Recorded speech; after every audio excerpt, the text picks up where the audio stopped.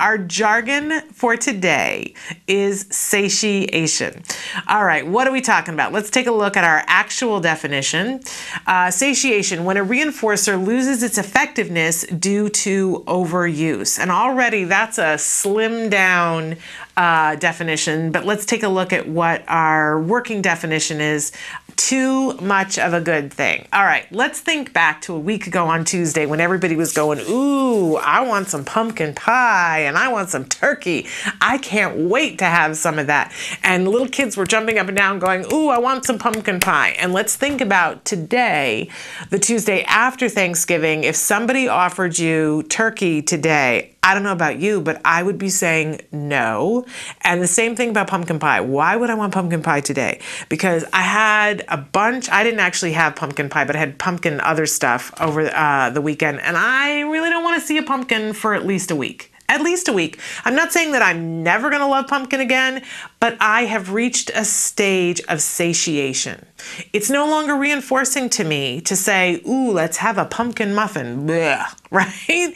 And this happens with everything in life. Too much of a good thing makes it not as reinforcing. So I always like to use the example of chocolate cake that, most people, I'm allergic to chocolate, but most people love chocolate cake. But if you've eaten an entire chocolate cake, you get to a point, and everybody's point of satiation is different, right? But you get to a point where it's, I cannot have any more chocolate cake for a while, right? Think about that think about what's the most reinforcing thing that the individual that has autism that you're working with, maybe it's that they love to play video games. I mean, that's my son. He loves to play video games. And his point of satiation for video games is a lot higher than where I want it to be. But there still is a point at which he goes, I'm done. Can we go do something else? I want to go someplace. I want to play with some kids. I want to see a movie, right? Now, if I wanted to use video games as a reward for him, then I have to make sure that he is not even close to satiation in order for that reinforcer to work. Does that make sense? If my son can have video games all the time and he plays them all the time, then he's more likely to be at that point of, I don't really need to work for this.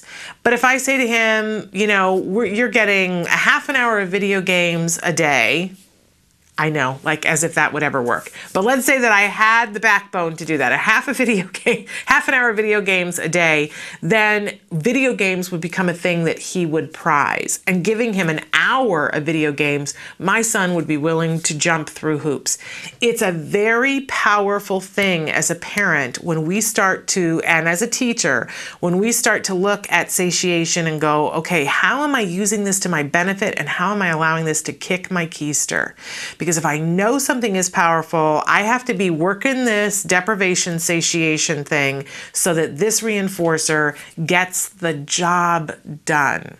It's a smart, really easy, completely no cost, effective tool to be mindful of when you're figuring out how we want to take a reinforcer, how we want to use it, and how often we want to use it.